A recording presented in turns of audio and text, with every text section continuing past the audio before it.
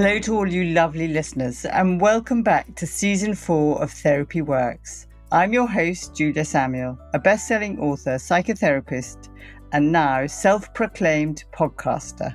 And these are my daughters. Hi, I'm Emily. And I'm Sophie. Each week we invite you into our therapy room where we'll be joined by a variety of voices, some well-known and some unknown. Together we'll be navigating some of life's biggest challenges. That's right. We'll be diving deep into conversations about struggles people have faced or are still facing. We believe that sharing these stories is not just cathartic, but can also be profoundly healing. Absolutely. As fellow psychotherapists, we're here to help you, our wonderful listeners, expand your understanding of therapy and its transformative power. After each conversation, Emily, Sophie and I will reflect on what we've learned and how these insights can be applied to your own lives. It's our mission to prove that meaningful conversations, even those that contain difficult emotions, can be a source of growth, resilience and hope. Whether you're a long-time listener or just joining us for the first time, we're thrilled to have you with us on this journey. We hope that each episode leaves you with something valuable to carry into your own life. And without further ado, let's dive straight into this week's episode and start unpacking life's challenges together. Hello, Lorraine Candy. I am delighted to have you on our podcast. And many people will know you already, but for those that don't, you're an award-winning journalist, an editor and best-selling author, and a podcast host. You've had 3 decades of writing about women's lives, and you're a mother of 4, and you are still living your midlife. Yes. Thank you very much for having me. Yes, I'm 55, so yeah, I guess I'm still roughly in the catchment zone of midlife. I hope so anyway. So on this podcast, we ask everybody the same question, which is, tell me about a challenge you're facing or have had to overcome. Well, this feels quite a privilege to me because it's like a special one-to-one therapy session with Julia Samuel.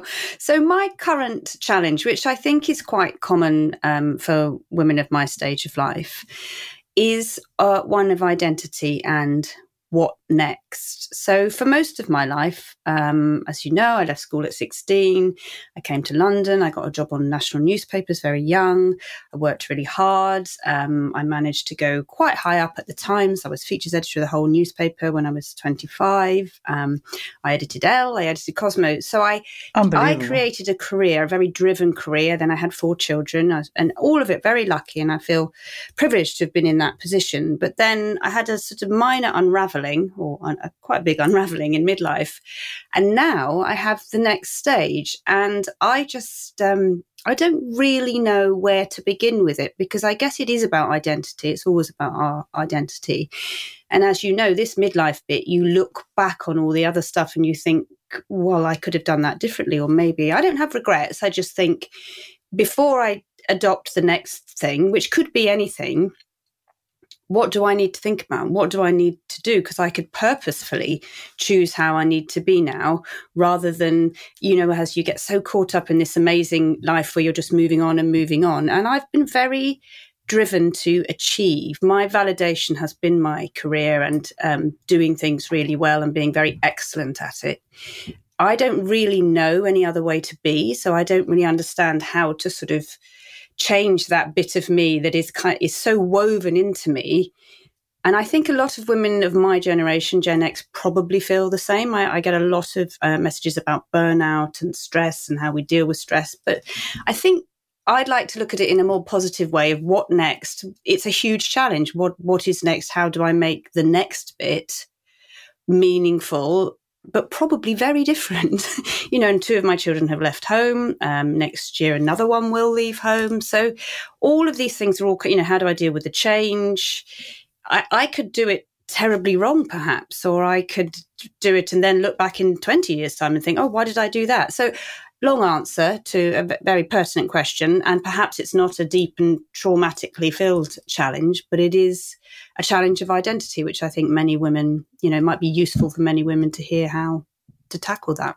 There's so much that you said that's really important. And Actually, I think change, even when it's a kind of one that we're all going to face, like our midlife, I think it does feel traumatic because it tears you away from the core of yourself as you knew yourself. And I want to get into identity because I think identity is at the heart of all change, and it's the part of change that we find most difficult to navigate. I think what would be useful for me, and I think our listeners, would be to understand what were the foundations of your 16-year-old self that got you to be driven to be an editor at 25, to be the editor of Cosmo, to be so successful and to have that excellence. Do you know what the underpinning kind of sense of belief and value that you kind of were aiming for, or did you innately have? What was, because I think you have to go back, as with all therapy, you start with a problem that you want to solve for the future. But most therapy, you have to very annoyingly look back and see what got you there. Well, I guess for the context is I grew up in a very tiny village on the edge of Bodmin Moor in Cornwall. Mum and dad still together, and obviously I have a younger sister who's 2 years younger than me. So I don't think I was running away or escaping, or I think boredom perhaps drove me, and a huge curiosity for people and an obsession to know what people were doing. And I think journalism is therefore the best career. It puts you on the front line of getting all the stuff, all the information before everybody else does. And I think a lot of young people in small villages do want to go and live in a city at some point in their life. And I was driven to live in London. My grandparents were in London. So I guess I think the drive really was probably just to go and find stuff out and not be bored, as far as I can tell looking back on it. But it's hard to, I think I'm a pretty straightforward person. Stuff just is or it isn't. I'm quite factual in things. I don't tend to overlay emotions over things in many ways. When you say you're quite matter of fact and you don't overlay emotions, that of course negates 80% of our decision making, which is informed by how we feel.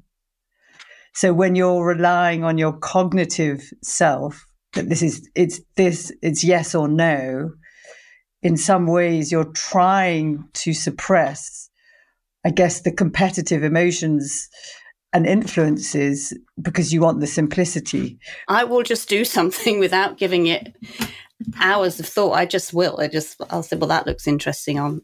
I'll do that. So I suppose that's more my thought, is I don't really, if it looks interesting, and I have quite a positive attitude to life, in that I think everything is probably possible, which I perhaps came from my parents. I think anything is possible if you try hard, put yourself in the right position, and you have a certain amount of fate in the direction you're going. So I guess there's that as well. I don't really know, Julia. I guess that's why I struggle now to find identity, because I don't really understand that identity. Perhaps maybe many of us are looking back and thinking, what was that about? How you come across, and I think what you're saying is that you had a secure, loving environment that you were brought up in. So you had secure attachment, so that there isn't this need to kind of prove yourself or need for attention that you didn't get in a foundational way as a child. And living in a quiet village. I mean, Chekhov used to talk about, I only say this because as if I know much about Chekhov, but that you would escape city life in order to have a quiet life and to have peace.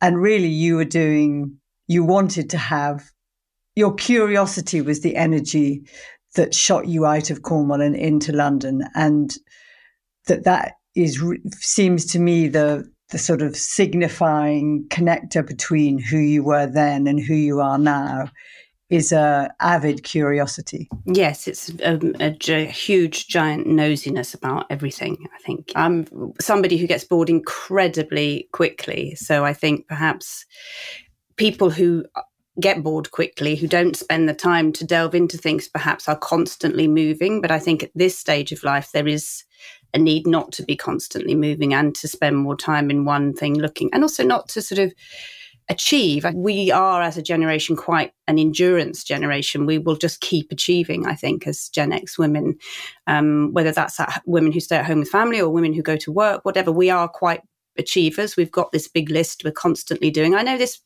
not off the top of my head. Obviously, I've chronicled women's lives for a very long time. I've written about them and interviewed hundreds of women around this. And this achievement drive is part of the boredom thing, perhaps, as well. But it's quite a hard switch to turn off.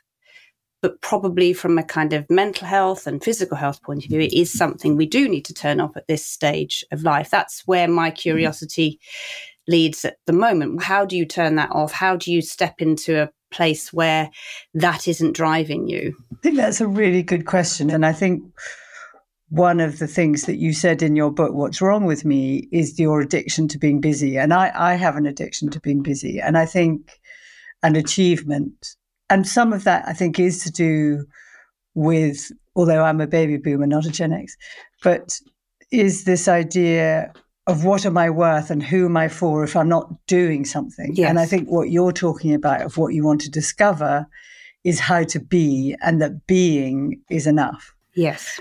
In This Too Shall Pass, I decided to do a definition of identity, which I hadn't seen anywhere before. And what I understood by identity is that when we ask ourselves the question, who am I? It's through the lens of identity that we find our answer. And our identity is the foundation on which we build a life. It's a series of building blocks. And some of our identities are fixed, like our ethnicity. And some are roles and identities that can change. It can be our sexuality, it can be our jobs. And those evolve and change through life. And our identities, the choices that we make in those roles kind of transmit and show our values and beliefs. But the essential quality of all of our different identities, as a mother, as an editor, as a podcaster, as a woman, all the different ones that you have, is the basic need to be loved, that I am loved as I am, and to belong. And I was thinking about your need to be loved and to belong as a journalist, and then choosing to, I don't know what happened, to get into a different role. And what it seemed to me that you're scrambling to find is a place of belonging and being loved in your new work identity. Yes, I think that's probably it. Is this the place I want to be? Don't know. Maybe, maybe not. Is it the place I want to belong and be loved? Yes, that's the question we kind of have to ask. But it's such a big thing to answer when you have a very specific way of being in the run-up to asking that question. I mean, I guess you ask it in your teenage years, but then you ask it again in midlife, and you've got this wealth of history behind you. So how do you find a place to belong? You know, I think sometimes great change is exciting. So there is a sense of a need for something exciting, and, you know, that energy to rise again. I think you have it as a teenager. One has it as a teenager because you think, I could do this, I could do that. All these things are possible. You're innocent as a teenager, aren't you? Yes, and kind of you can't imagine anyone saying no to you. So it's more difficult to ask that kind of question with that kind of innocence at this stage of life. So I guess that's the struggle in a way. It's where do you start with finding that sense of belonging and I am loved? Because to some extent we have that in our families here. We've created families in midlife. We have older children who can love back in an adult way, and we have partners. You know, I'm very lucky to have been married for 23 years. So in a way, it's a bit of an odd question to ask. And I kind of keep thinking I'll wake up in the morning and it'll be sorted. But this is your work identity. Yes, that's it. The work identity. Yes. Or the mothering identity as well, because that's in my mind, that's a much stronger part of me, I think, the mothering identity. I think, you know, I loved having small children, and that isn't obviously available to me at any point. I mean, I just loved it. And maybe when I have grandchildren, but that, you know, is some way off. My oldest is only 21. My kids are sort of 12 to 21. So I don't have that identity. And I think that's probably more the hole in a way to fill for me than the work one will come, I suspect, or the doing one. But the mothering one is a hard one to replace, I think, when you've been used to sort of quite a long time of you know, hardcore mothering, as it were. I think that's interesting that you're talking about replacing, because it doesn't feel to me like the mothering role ends. It changes. I mean, you've still got a 12-year-old, but yes, it's allowing the love that you have for your kids to change and adapt so that you can love them by stepping back and love them by letting them be who they are and love them by supporting them in all of their different ways of being, and still give yourself permission to, or I guess the acceptance of that role as being loved as a mum and the belonging as a mum. That part of it doesn't go. It just changes shape, no? Yes, I think it does change shape, and that's but it's less defining of you, I think, because but actually particularly visually, if you are a woman out with small children and buggies and all the stuff, and you are quite, The society nappies and quite, everything. yes, quite instantly defines you as a mother. If you're the mum of teenagers or kids at university, no one really knows who you are. So maybe that's part of my thinking. I feel a bit undefined by it because it's not so around me constantly. But, you know, it's quite nice to not have it around. It's exhausting being a mum. It is exhausting. Yeah. And I think what replaces that is more the challenge in the building of a new midlife identity. It's certainly something women tell me a lot. They feel a little rejected, but I don't. But a lot of women feel a bit rejected by their teenagers and their new life off on their own. I mean, I quite enjoy watching that and seeing that, because I just think people are endlessly fascinating. And when your young people become people, it's really fascinating because it's them that's doing that. So I like to watch that. But I know for a lot of women, it's more it's a loss. It's a living loss, isn't it? As we've talked about before, Julia. Yeah. I'm glad that you're using my term, living loss. I guess for people listening, shall we go to your kind of breakdown, as it were? That yes. was where you my surprise lost unravelling yourself, your surprise unravelling, which you can laugh at now, but at the time terrible. Was shaming and frightening and terrible. Yes, so I was editing Elle. I had had my last child when I was 43. So around the age of 47, I entered a sort of mentally very bleak place, which was a huge surprise to me because I'd always been, I felt, mentally quite robust. There's no depression in the family. As far as we know, there's no mental health issues in the family. And I think I had depression, which just came completely out of the blue. It was really shocking. It was a kind of long creeping sadness. What's the point of it all? And I really understand, and I hadn't understood it. I describe it as a sort of, when you drop a piece of ink in water and it spreads and it's really dark.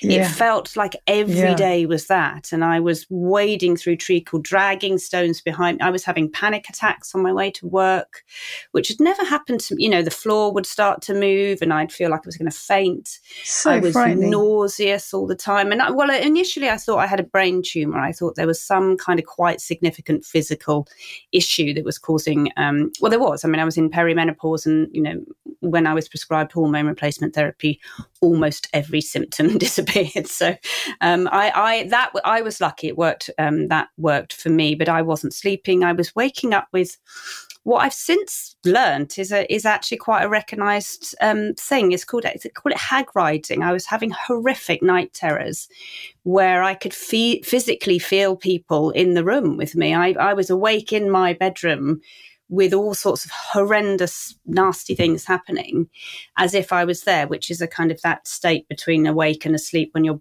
subconscious kicks in. Yeah. And these were night terrors, really awful night terrors. And all of it just was a kind of gradual, what's the point of it, I guess I would say. We've interviewed a lot of women on our podcast Despair. who've gone through very similar, I think worse than despair, actually. I just sort of almost, we've had grief in the family, so I understood the terrible sadness of that, but it was so dark. It was so awful. Gosh. And I think it's very hard for people who haven't been through depression to work out what's going on. I couldn't work out why. I couldn't see the point of anything until I started to do the research as a journalist and obviously start looking into this stage of life. So, yes, it was a really big unravelling. And it wasn't till I discovered the kind of huge myths around HRT and all of that I was back on the right path. But it takes a while to stabilise yourself after that, because it came out of the blue. It was a complete shock. And I think that's the message I hear a lot from women. But it's taken a while, I would say about 5 years, to sort out the next step, because at the point I was sorting it out, I was made redundant. My eldest left home and I was homeschooling a 12-year-old in a pandemic. So all of these things happened pretty simultaneously, which I think is probably quite a big shock to the system. And it's been 4 years since then that I've gradually come back onto a much more stable, even keel, hence the need to sort of sort out the what next of everything. What I'm kind of very moved by, and also I think will be recognised by many people listening, is this sort of tsunami of losing who you knew yourself to be, that you couldn't reliably be that on person that wakes up and just gets going. Well, none of the skills I had were relevant. I was writing these enormous to-do lists and getting up at 5 a.m. and sticking them on the walls. It was like that scene in Beautiful Mind. I was just taking Post-its off saying, I have done this, I have done that, I have done that. We've sorted the kids' PE kit out. We've done all of which had been such a smooth machine up until, that point. And I write in the book, I had got in the car at one point and I didn't know which side of the road I was supposed to drive on. And that was really perplexing for someone who'd been so capable, I felt, up until that point. And it does give you a sense of shame, which I think is really unfair for women in I was shameful about my inability to deal with anything. I remember I had a really lovely deputy on Elle magazine, and I remember going into the coat cupboard and just shutting the door. And Lottie came in and said, "What are you doing in the coat cupboard?" I said, I've forgotten what meeting I'm supposed to be in. I'm terribly sad. I'm worried about dying. And she said, "Okay, well, let's come out the cupboard and go for a walk." And I think for a woman who's been so capable in, and won all those awards and I've covered some really big stories in my life. So I've been in situations of extreme stress, and suddenly I couldn't deal with, if a sock if I couldn't find the other sock for school for one of the kids, I would be in tears for about an hour. So it's the shame, I think, that is the really big problem as part of that, because it does shake your identity if you don't know who you are anymore.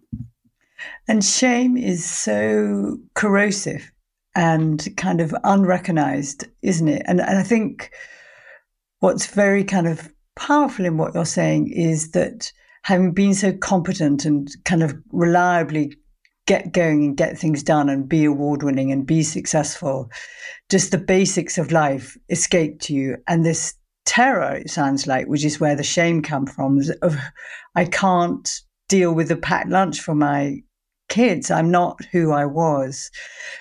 But that it sounds like the shame is also in silence, that you couldn't say it. You hid in a cupboard because you sort of felt, what was it? I felt everything would collapse kind of around it. So mostly I felt I was worried about, it feels illogical, but the safety of the children. I thought, well, if I can't get them to school, what if I forget to remind them to look before they cross the road? What if we can't get hold of them, or I forget their phone number? It was that, I think, and also the sense that at work, if I wasn't getting it right, then I think when you're in charge of any team, and I'm not on the front line of the NHS, and I'm absolutely aware of what my job is in the context of society, but if I didn't get it right, then we wouldn't sell as many magazines, people's jobs would be at risk. It was for the first time in my life, I was catastrophizing, which was not part of my personality, because, as I say, I'd been a journalist. So I'd gone,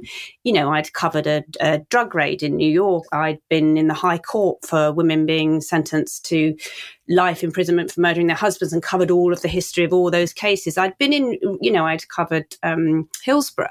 So I'd been in places where there had been lots of stress. And I wouldn't catastrophize. I would, be quite logical about everything. And then suddenly in a place where I was catastrophizing and really illogical about things. And I think that's partly where the night terrors come from, because they say that night terrors are your brain kicks in and tells you your worst fear. It sort of keeps bringing it to life. So you practice dealing with it. So I think that's quite a difficult place to be, the catastrophizing. I do hear it from a lot of women in this age. They do think if this happens, this happens, this happens. And that's just a terrible spiral, isn't it? It wasn't imposter syndrome. I didn't feel a fraud, or I was confused by the logic of what was happening.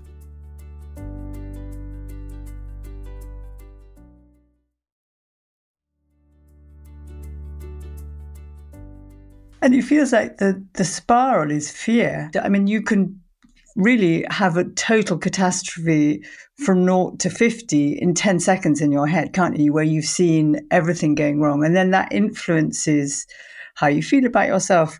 It influences what you're going to do next, how you're going to be when you do it next. And then it's this awful kind of neural network of fear that is self-confirming and self-reinforcing. And then with that comes the sense of shame, like, and there's something wrong with me. Yes, and I think it's not a nice feeling, shame. That's the kind of, and I hadn't really ever felt it before. I've got, I'm excruciating. Quite robust. I'm not really worried what people think about me. I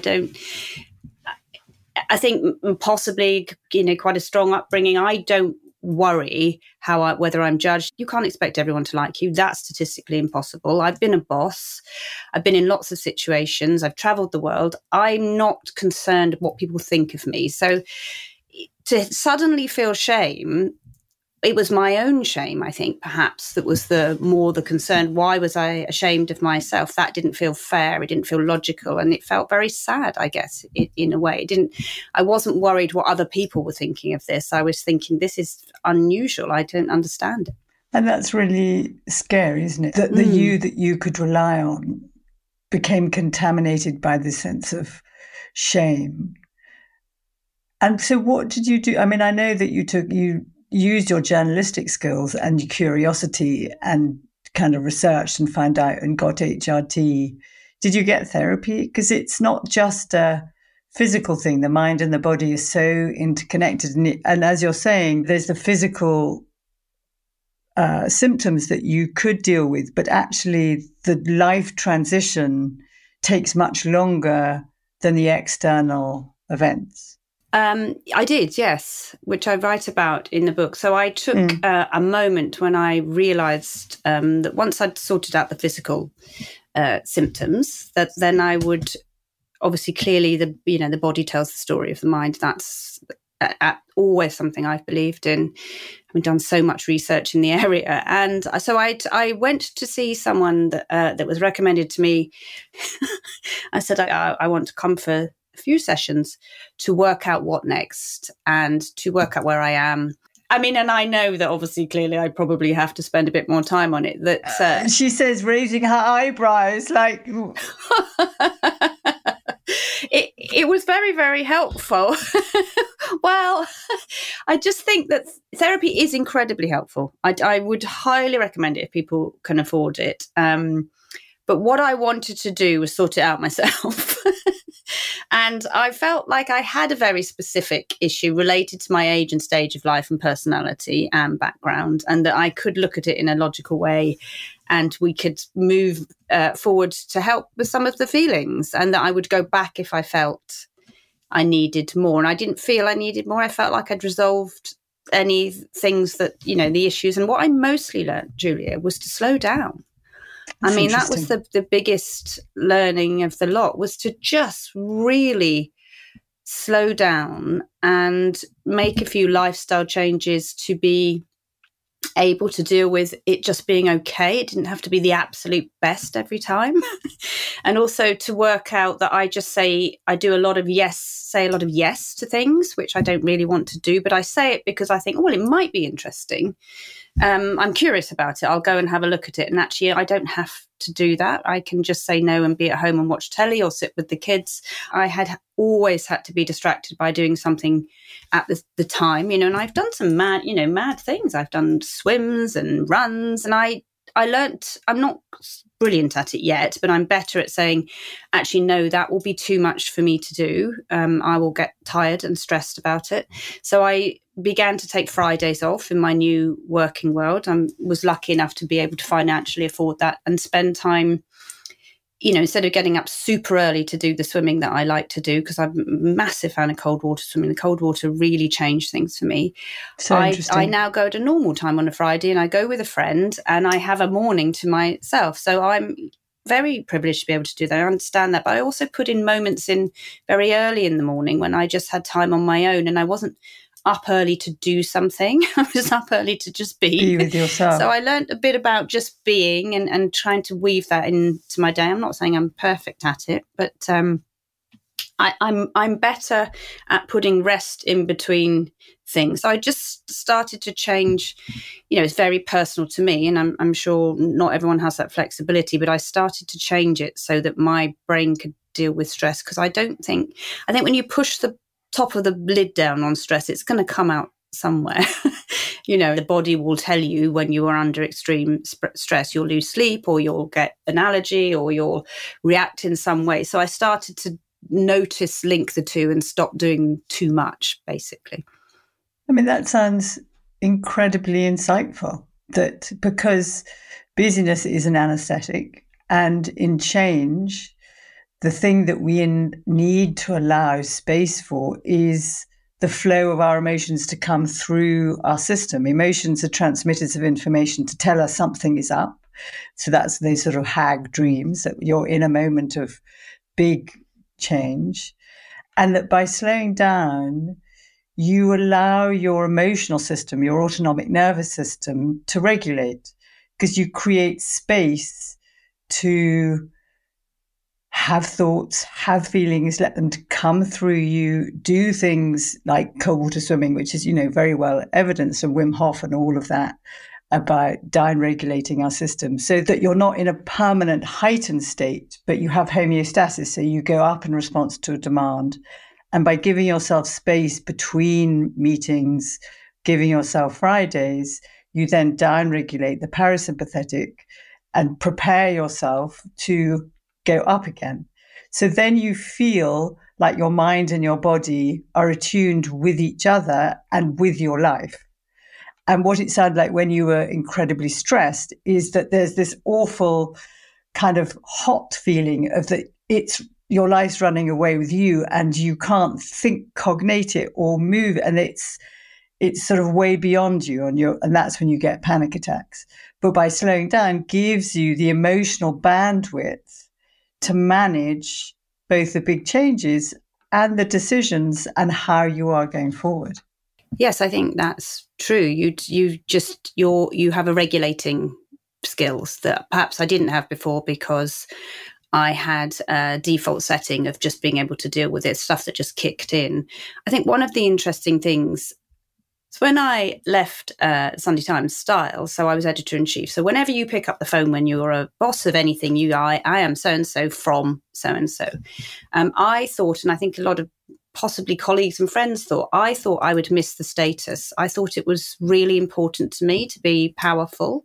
That was your kind of label on your forehead that gave you entry. Exactly. She has no education, but she is able to get into lots of amazing places that more normal, whatever you want to call it, people might not get. She had exclusive access. I've traveled the world. I've met loads of celebrities and politicians. I've been to big things at Number 10, and I've done all this really interesting stuff. And I thought the status was quite a part of what I was. I was so relieved to not have to be that person. It was the weirdest feeling. That's so interesting. Yeah, I really thought, because I'd read a lot about this, because I thought, oh gosh, this is going to be a whole lot of fall down, and I'll get depressed and I'll lose my self-esteem. And I had a really weirdly opposite reaction. I don't know why. I just thought, thank God I don't have to wear that cloak anymore. But again, once you suggest that to your mind, you think, well, then who am I? Because I thought that was really important to me. I thought it would be annoying for me to have to ring up and explain who I was. But I actually felt that it was a new start. So it was a new chance to create something different. And that's the bit I struggle with now. I think I don't really want to be in charge of anything or an editor of anything or the important person in the room. And I realized also how much pressure that puts onto somebody. So to always have to be in the place where you sit down and then you have to get up and make the speech, or to always be the person giving the presentation, and to remember everyone's name and to make everyone feel important. I mean, you've got to remember I worked in fashion as well for a long time. So that is a very status orientated industry, for good and bad. But that losing that status was not a huge loss. And I thought it would be one of my big losses. And it wasn't. And that was confusing to me as well. You might say yes to being a very important thing again, when that might not necessarily be the right decision. Where I kind of hear the place you're in is this fertile void. So that the fertility is, there's a lot that's bubbling up in you that is informed by your experience and confidence and success in the past.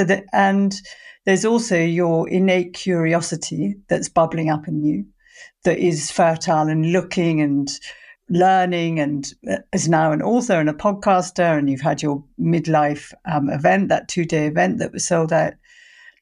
And there is this space, this void, that is to do with parenting, but is also to do with working, that you don't quite know where to aim this energy and knowledge and wisdom. Yes. And what I'm wondering is, some of it is the mindset, isn't it? Is that when you had jobs like editor of Style or Elle or Cosmo, that was a fixed heading.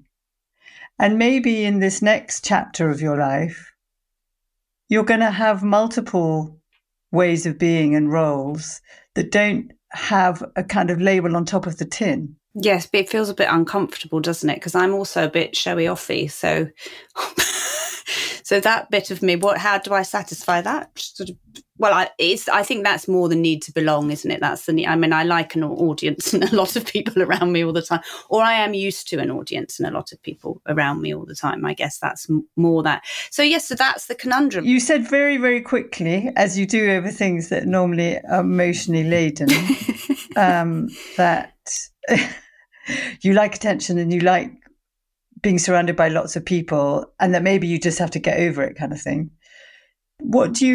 If you look a little bit deeper into that, what is it in you that likes attention, that likes being with lots of people? Well, I think laughter is really important in life. I think it's really underestimated. People don't see it as a sort of fun and laughter. It's a prescription. The joy of laughter is really, really important physically and mentally for me. So I think you only generally get that when there's lots of people around and you can be funny. But then again, I guess that's a sort of personality trait of trying to be funny is a personality trait of mine. But yes, I suppose I don't know really. I think one always wants to be loved, as you say. That's the key, isn't it? That's the sort of that's probably why I had 4 children. I mean, it's probably not a coincidence, is it? I'm not answering your question. I think maybe I've subconsciously, skillfully sideswiped it. I don't know. Am I answering your question? I think you're recognizing that it's about connection and being loved, and on the one hand, recognizing and giving yourself the information that you are really loved in your family, by your husband, by close friends, by Trish, who you work with, that you have a lot of love. But there's something about being part of the belonging, which is part of a team where you have a sense of we're all in this together and we're going forward together, that you're doing something that's bigger than you. And I think that is what you're kind of grieving a sense of emptiness for. That's a super clever point. Yes, that's entirely true. I think that's the thing I would suggest most people, including myself, miss when they step out of something to do lots of things, is that sense of team and achieving something together and, you know, making everyone feel great that they are part of something bigger than themselves. And I think that's the other thing, the bigger than themselves, bigger than oneself element is the bit I haven't quite fulfilled yet. I feel in midlife, I feel incredibly self-indulgent just talking about myself. So weird for a journalist to do that, but this is a therapy podcast. So yeah, so that sense of achieving something bigger than oneself or being connected to something bigger than oneself is the bit I'm missing a little bit in a way. Although I do lots of things with charities, for example, that help teenagers or younger people. And I always feel...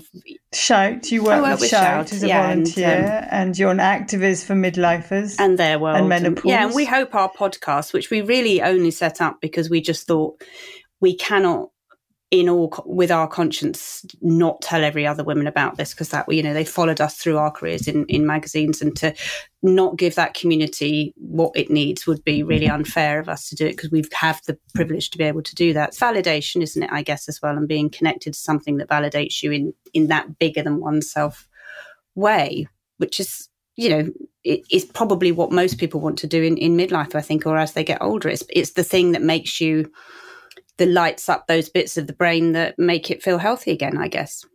Yeah, I mean, it feels like part of it is recognizing that you can have that same sense of belonging and purpose and doing something that's bigger than you in a different format that requires a slightly different mindset. It's sort of letting yourself know, it seems to me, that what you're doing is bigger than yourself. Because, I mean, for me, that it links to wanting a big audience is in the sense that the part of you that fires up is when you feel that you're connecting to, say, all the women readers in the previous 30 years, but who are now part of, read your book or listen to your podcast now, that you are speaking for them and to them in a way that helps them. But as a newspaper journalist, I guess that there was more, it was clearer than it is now. I think so. I think it's clearer. I mean, it's much more personal though, because, you know, I have spoken to women who listen to our podcast or were on our private Facebook group who got the information they needed, who were thinking of taking their lives. They'd been through such horror with perimenopause, such awfulness, and had so many dreadful treatments and been in a kind of zombie-like state on antidepressants that weren't right for them. And every time you have a message like that, or you have a woman last week who said, I was going to leave my job, I just couldn't, I was going to leave my husband and my job because I thought I was going mad. But I listened to your podcast. So that we get a personal validation and we know we're being helpful, because women cross the road. I was on holiday, a woman ran across the road to come up to tell me how helpful it had been to her and her family in parenting her teenagers. So this is a personal thing when we get the thanks. Whereas in a newspaper or anyone who works in a big corporate environment, you are together as a team and you're very physically together as a team. Whereas this is more on my own, which is obviously what is unsettling, I guess, when people move out and do things. And I speak to lots of women who set up businesses. They've got, it's all, you know, this is a business for me and Trish. This is all down to us. We made a very big decision, actually, not to grow. I know that sounds like the maddest thing. We decided, what do we want? No, do we want to be a big, successful business that has a website and does video and does all these things and is on YouTube, all of that?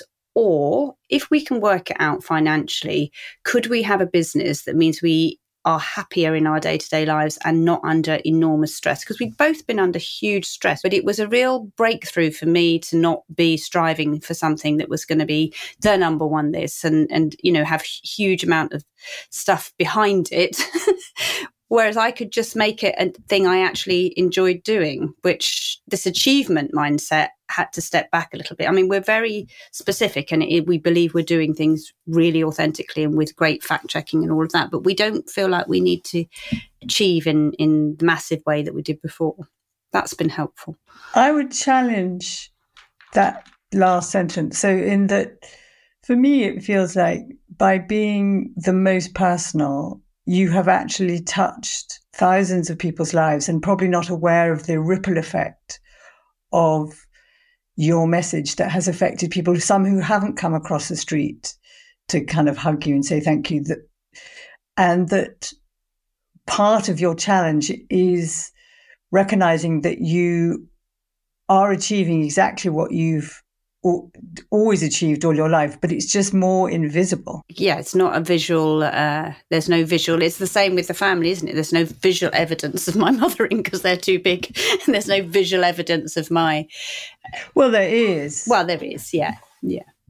What's going on in your head right now, me having said that? You are right. So it's a different way of me, in my logical mindset, thinking, well, has it worked or hasn't it worked? So, I can't see all the women, but I know they're there because we always know that when one person writes a letter to a newspaper, thousands of people are thinking that, just one of them is inclined to write. So someone saying to me or Trish, without you, then my life would be immeasurably much worse than it is, then that's an amazing thing. Yes.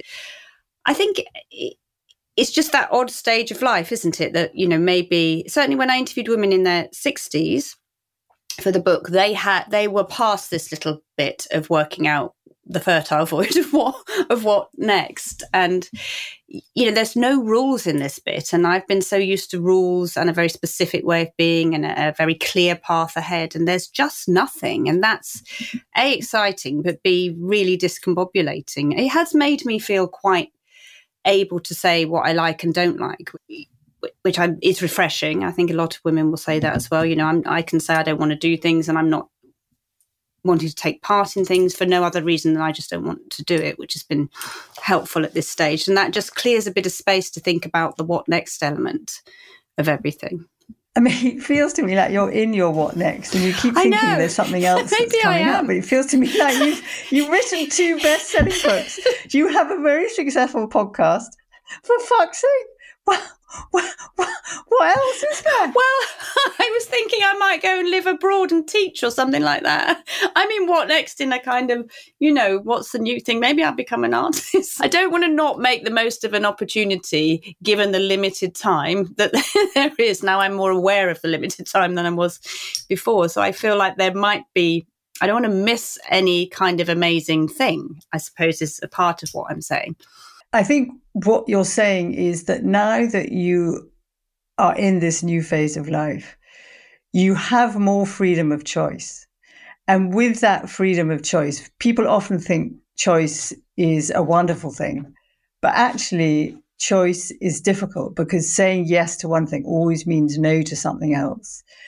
And not making a choice can lead you to an existential crisis, or feeling that you have all these possibilities can also be frightening. Whereas before it was very fixed and rigid. You were there, you had your job, you got your paycheck. And now you have all these possibilities. And that feels quite discombobulating in the sense like, oh, maybe I'm missing out on my version of being an artist. And I think often in change, we don't recognize that possibility is both exciting, but also frightening. That is true. And tiring. Yeah. Frightening and confusing as well, I think. Confusing, that's a better word. Yeah. I've just got this little itch to scratch, which has just not come to me yet. And it might pop up when I'm swimming in a cold lake or in the sea or somewhere. Just a different thing. There might be a path to a different thing. That's the bit I'm still struggling with. And I think that's a really important part of the fertile void. So along with what you're already doing, it's acknowledging there's the possibility of something unknown that you can kind of feel already, the kind of itch, but it hasn't expressed itself yet. And actually by allowing space and time in your Fridays and your swim, you give it the possibility to emerge, whereas busyness would stop it emerging. And so recognizing that you have an itch to scratch, letting yourself know that kind of gives your mind a place it will then go on this process of discovery. And without having to overthink it, it will it will pop up probably one day, which I think is really interesting. It's exciting. It is exciting. Yeah, I think so. Something new. It's going to come to me. I can't force it. So, which is an alien feeling for me anyway. So, I think so I'm not in charge. You can't kind of set your head at it. You have to let it take its time and gestate in this fertile void until it emerges. Well, good luck with it. Thank you very much. Thank you. Thank you.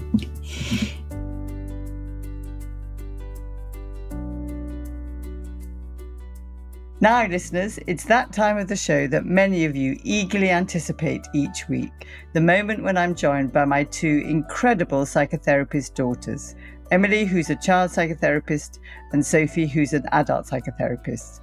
Let's hear what they have to say about today's enlightening conversation. It was a really interesting conversation from my perspective. The thing that I was really aware of when I was kind of listening to it again, and on podcasts, it's hard to know what something's going to sound like. You sort of guess what it's good or bad, but actually you never know until you hear it, was that my tone of voice was not my therapeutic tone. It was kind of, let's get going, quite dogmatic, and not meeting her where she was at, and not opening and not empathic. And I find that really hard hearing it. And I don't know if people listening to the podcast will hear that, or whether you heard it. I didn't hear that. I didn't hear that. And I would say that it's quite interesting, because one of the things that I was thinking about listening to it was she did talk quite a lot about shame. And it sounds like you felt a bit like shamey in yourself listening to it. And if anyone hasn't listened to the Brené Brown TED Talk on shame, I would really recommend it. It's definitely 20 minutes worth listening to.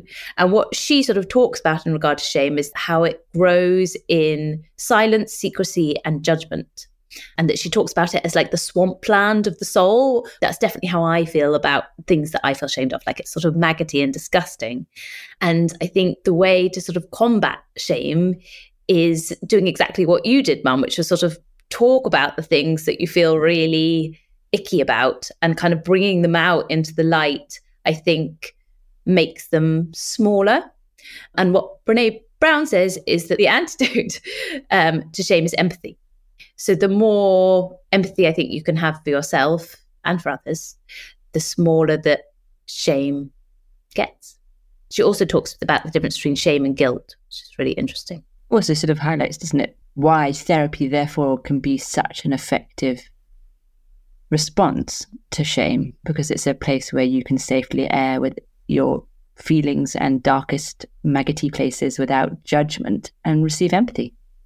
Exactly. It's designed as an antidote for that. Well, she also talks about how there's a very strong correlation between people who feel a lot of shame and depression and addiction and eating disorders, because shame kind of equals I am bad, whereas guilt is about behavior. So guilt is I have done something bad and I can be held accountable for it and talk about it and then kind of feel better.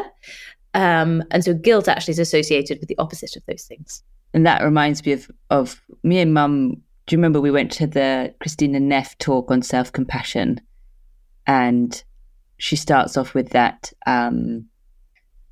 Most people think of self-compassion often as self-indulgence and a kind of way of escaping responsibility or taking responsibility for something. When actually, in research, what we know is that self-compassion increases the ability to take responsibility of something, because it doesn't tip into shame, where you have to hide it and pretend you didn't do it and deny and distort the experience to manage that. So I think those are sort of key antidotes out there for actually, if we want to be able to behave differently in the world, to empathy and self-compassion are really powerful tools. I actually genuinely thought you were going to go, yeah, Mum, why were you like that? Which is why I came straight out of the bat saying, I know, the best defense is the offense. I really empathize with that feeling of shame, because when I was training, I cried every single time I had to play a tape out loud to my supervisor, and just found it absolutely unbearable. So when you hear yourself it is a petri dish of inspection where you can very easily feel what is very loud to you will not be loud to us, isn't it? Yes, I really remember during my training and listening to myself. First, I remember two things. Firstly, I said wow, like all the time. And also sometimes I just sounded like a child myself. Like I was like, what is wrong with my voice? So for people listening, for training, you have to record yourself in a session working with a client, and then you take that to your supervisor. And for us, and I think Emily too, Sophie and I trained in the same place, you have to use a piece of tape for your exam. And I was the same, Sophie. My supervisor was this wonderful woman called Penny Daintree, who I will love forever. And I would go through like microsecond through my recording to try and find the good bit. And then, of course, I'd choose the bit that actually needed kind of proper supervision because I'd completely missed what I'd missed. Well, identity, it's interesting that you say, midlife, because obviously she's talking about her midlife identity.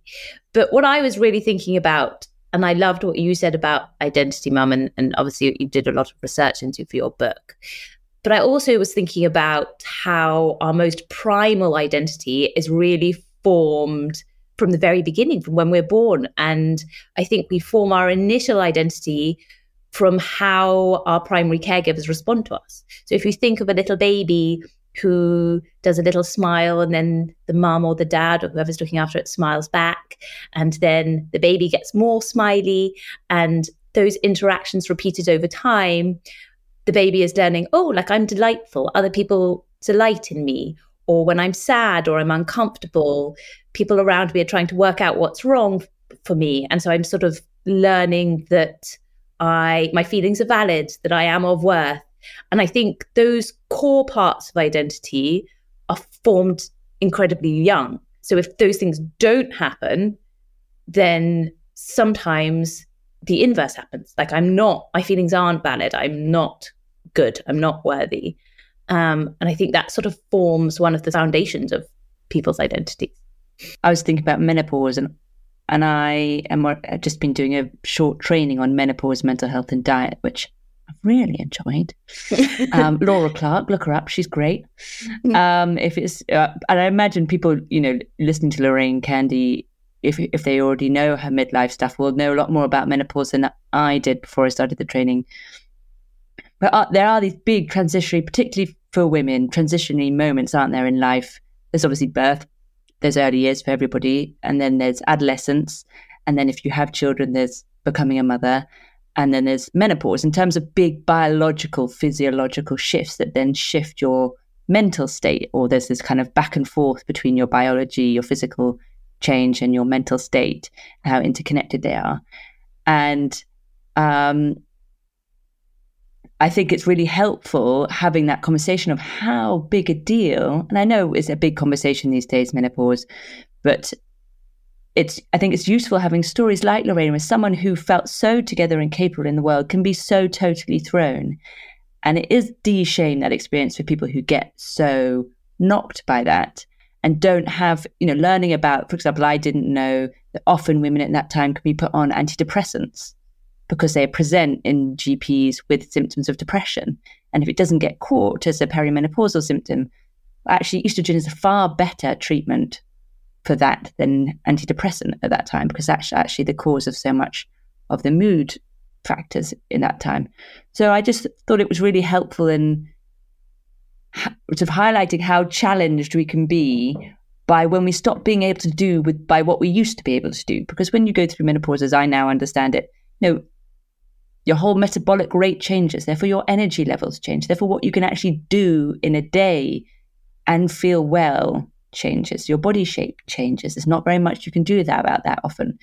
And these all kind of disrupt, don't they, the stories of who we are and how we value ourselves. So if you value yourself very highly on productivity, or you value yourself very highly on a particular body shape, those things change, and they are really disorienting in an emotional way that can take a much longer window to recover from than just taking HRT that might settle the symptoms initially. Right. And it also made me think about, I guess, the sort of precariousness of our sense of identity, that, it sounded so terrifying. Her experience sounded so terrifying of, people in her room, or like that sort of mental health, obviously so interconnected with what's going on in your body, but also sort of mental health is not just about feeling happy and like life is worth living. It's also about our own internal safety and our safety in our own reality around us. And I think when she had this unravelling, which is just such an evocative word to use, it was like her whole reality was taken away. Like what's even real or not real, and how frightening that must be. The hag riding, that's a powerful kind of witch. Yes, oh my God. That was quite a term, wasn't it? I like that. I mean, scary, but it's meant to be scary. It sounds like it's out of sort of Grimm's fairy tales. It also made me think it's a really different phase, isn't it? But it reminded me of that sort of, I was interested in that kind of bit of existential kind of question that came more towards the end about when you have so much choice and so much possibility, that how paralyzing that can be. And the fear of getting it wrong, that a choice means not those other choices, like you said. And that reminded me actually of the phase after university, although it's such a different phase, how actually hard that we can kind of paint this story of the early 20s, just like, oh, what an amazing time, and you have all this choice and possibility. And actually often in my memory and of memory of my friends around, it's a really overwhelming time for that same reason of like, who am I? Being very related to what do I do? And how I identify myself, and the fear that you could really get it wrong. Yes, I think particularly if you're somebody who is prone to catastrophizing. I mean, I see quite a few young people who, even before university, sort of feel like, oh, if I do the wrong thing at university, or if I drop out of university, then I am never going to get a job, and then I'm never going to make any money, and then I'm going to be homeless, and then, it's like this sort of like domino thought process, which I think we all do, particularly intensify at moments, I guess, of, which roads to take. So I think as a final thought is how the kind of different chapters in our life and how our kind of internal world needs to find a kind of level of attunement with our external world.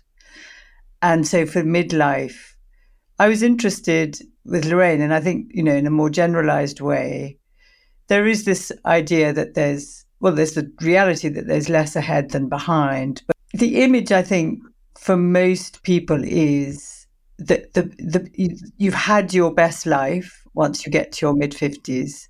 I mean, the way Lorraine described it, and I wonder if our listeners feel the same, is that if you haven't made it by your mid-50s, then you're kind of done. And it's about finding enough good things, but nothing really ambitious or to strive for or to kind of fight for. And certainly in my experience, that isn't true. I think your experience was that actually things got much more sort of, you've always had like a fulfilling big career, but you did have a sort of career growth in different directions in your 60s. I'd also just like as a last quote that just came to mind about, this last chapter and time running out. And it reminds me of a quote from a man called Bayo Akomolafe, who writes actually about the ecological crisis. He says, "The times are urgent, so let's slow down." And I just really love that quote. And she talked about slowing down as one of her biggest lessons. And actually, I think when it's time running out, then let's slow down, not speed up. That's a really great quote. That's a lovely place to end. So thank you very much, Lorraine Candy, for a wonderful conversation, and Soph and Em. And for those of you that think this might be useful for others or others would enjoy, do please subscribe or share it with others. We also have a newsletter every week that you can get on Substack. Until next week.